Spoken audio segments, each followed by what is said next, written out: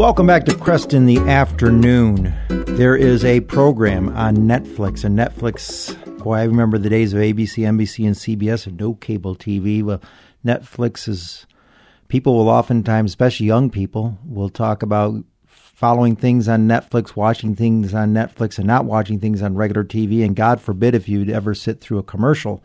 Well, right now, there is a program, a series, and I suppose it's kind of debuted this time of the year with Halloween and how it's, despite the fact it's All Hallows Eve, traditionally understood as the feast, the eve of All Hallows Eve, that is of the Feast of All Saints, is, especially in America, more focused on ghosts and goblins and things like that. And there is a program called Midnight Mass. It's a several-part series. It is on Netflix. And joining us now to speak about that is Stephen Greydanus, who is the creator of Decent Films and the film critic for the National Catholic Register. He's also a member of the New York Film Critics Circle and a permanent deacon in the Archdiocese of Newark, New Jersey. He also hosts Real Faith with David DeSerto. Visit him at decentfilms.com. David, welcome back to the program. Hi, it's good to be here. I'm wondering, Stephen, I have heard something. I spoke to a colleague here at Ave Maria Radio, and he says, wow, it's very compelling television. It really keeps your attention, the Midnight Mass. There's some concerns about how the Eucharist and vampire and blood and all that, maybe it's not completely, but you would expect not necessarily a clear Catholic witness on Netflix. But what would you say about why this is such a compelling series and also the Catholic themes that it deals with? So, one of the main characters in the story is a Catholic priest, and the story takes place on a small island that is full of people who are either with varying degrees of devoutness Catholic. Catholic theology, Catholic ideas, Catholic language is referenced constantly throughout this Netflix miniseries. And although it's certainly not I wouldn't call it pro-Catholic per se, I would say that Midnight Mass gives a fair shake to its Catholic characters. There's a range of different beliefs that are represented. One of the major characters, Riley, who's a former altar boy, is now an atheist, and he argues passionately against the idea of God. But other characters who are also portrayed as sympathetic and in positive ways are devout.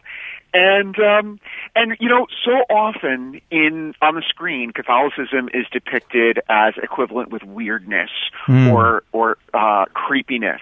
And just to see a positive depiction of Catholic characters engaged in, once you take bracketing the vampire weirdness of the series, fairly ordinary parish life. The way that we see the Mass portrayed is fairly similar to what many of us experience on Sunday mornings, and to see that portrayed in a more or less non-judgmental way, I think, is a positive experience for many Catholic viewers.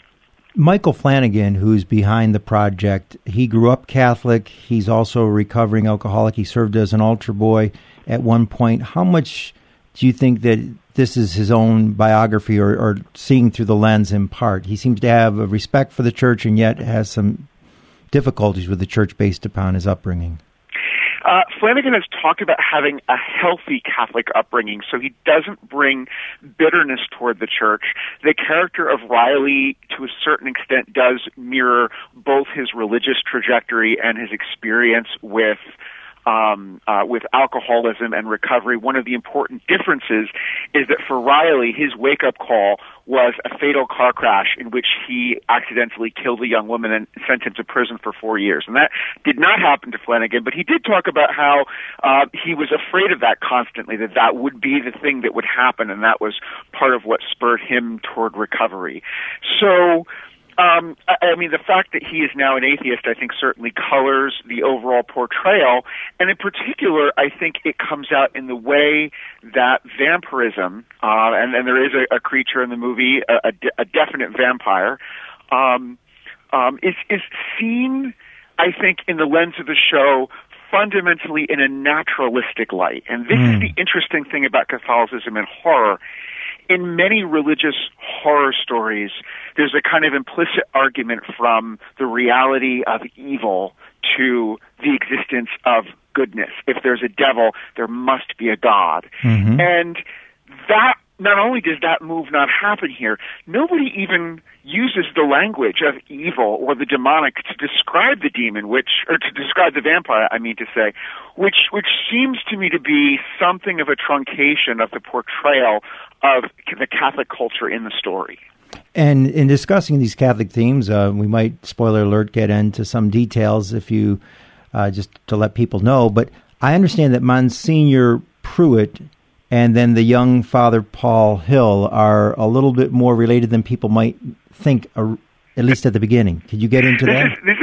This is something of a spoiler, and so we should definitely warn people. You may want to turn off your radios for the next 30 seconds or so. But yeah, so Monsignor Pruitt, elderly Monsignor Pruitt, goes off on a pilgrimage to the Holy Land where he gets lost literally on the road to Damascus, and he stumbles into a recently exposed underground chamber and encounters this creature who sucks his blood and then revives him to his former youthful self. Understandably, given his miraculous recovery, he sees this horrific bat-winged creature as an angel, and he brings Michael or angel. Somebody. Yeah. He brings his angel back to Crockett Island and hopes to share the miracle with others. That's understandable for him, but when you see the mix of people at the Easter Vigil Mass, including the very suspicious Muslim sheriff and other people, as this bat-winged creature is revealed at the front of the church, and Father Pruitt is saying, he's raving about the angel. Nobody says, that thing has bat wings. It's a demon. I mean, it seems to me that there's a missing religious dimension here in the absence of the language of evil.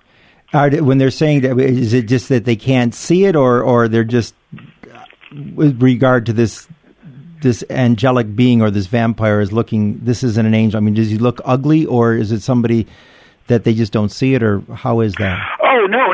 He's completely visible to everyone. Okay.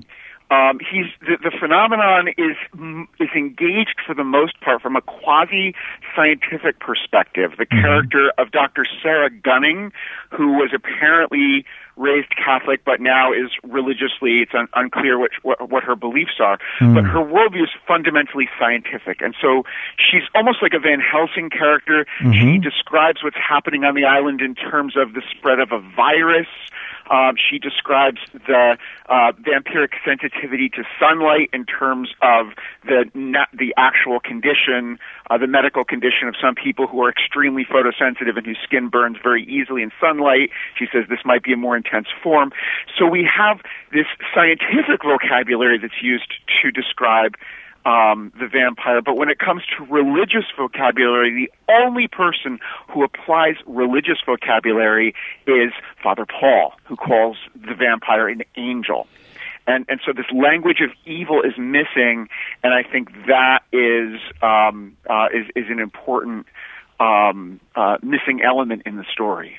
Speaking of elements, I understand and fill this in or react as you will, that great things start happening, but it's not because of the Eucharist per se. It's because the blood that Father Paul is admixing with the precious blood, and they unwillingly don't know that this is from the vampire, and good things are at least initially happening. So there's kind of an ambiguity. Somebody thinking, well, my goodness, why is this? You'd expect it to be the Eucharist to be a miracle, but at least going forward in the movie, the series, that it's the vampire blood that's bringing about the good.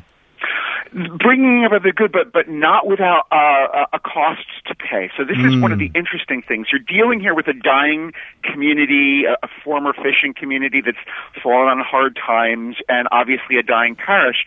And so when this dynamic young Father Paul appears and then miracles start happening, it's very natural that people should be thinking in terms of revival and an age of miracles. Who wouldn't want that as you watch your community dying, and then you see For instance, a young girl who's been in a wheelchair ever since an accident that crippled her. Now she can walk, and other people are experiencing benefits.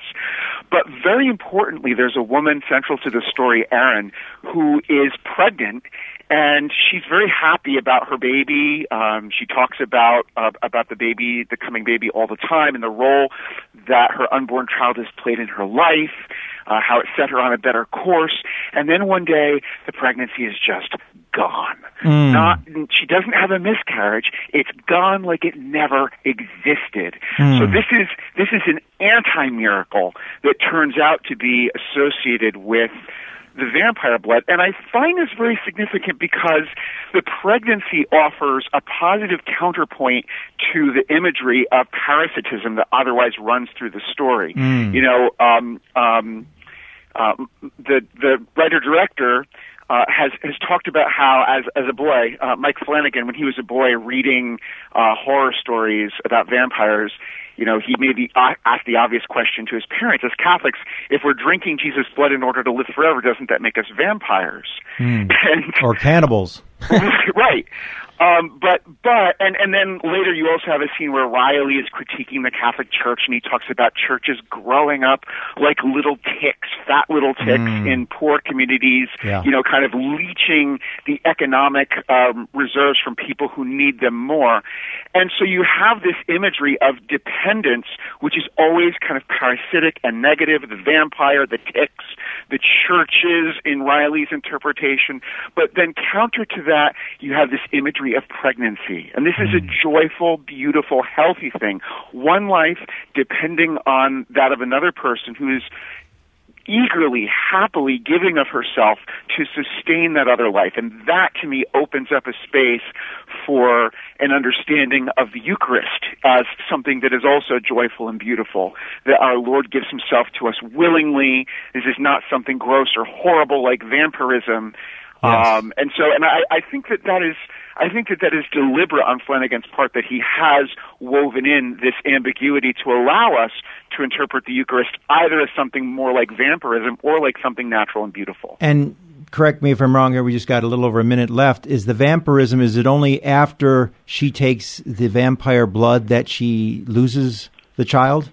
Yes, exactly. So there's the parasitic thing there is it's kind of like an addiction of sorts. It starts off as a great high, but it doesn't get you for the long run, so to speak.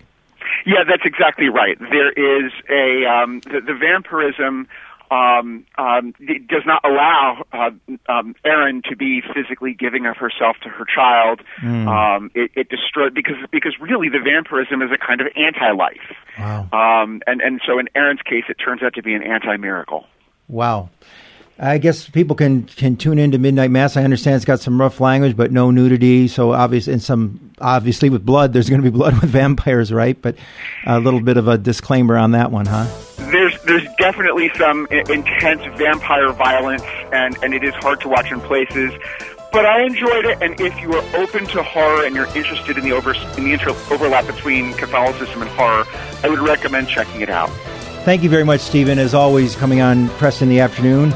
Follow him at decentfilms.org.com and also .com, decentfilms.com, and the National Catholic Register. Stephen Greydanus. Thank you.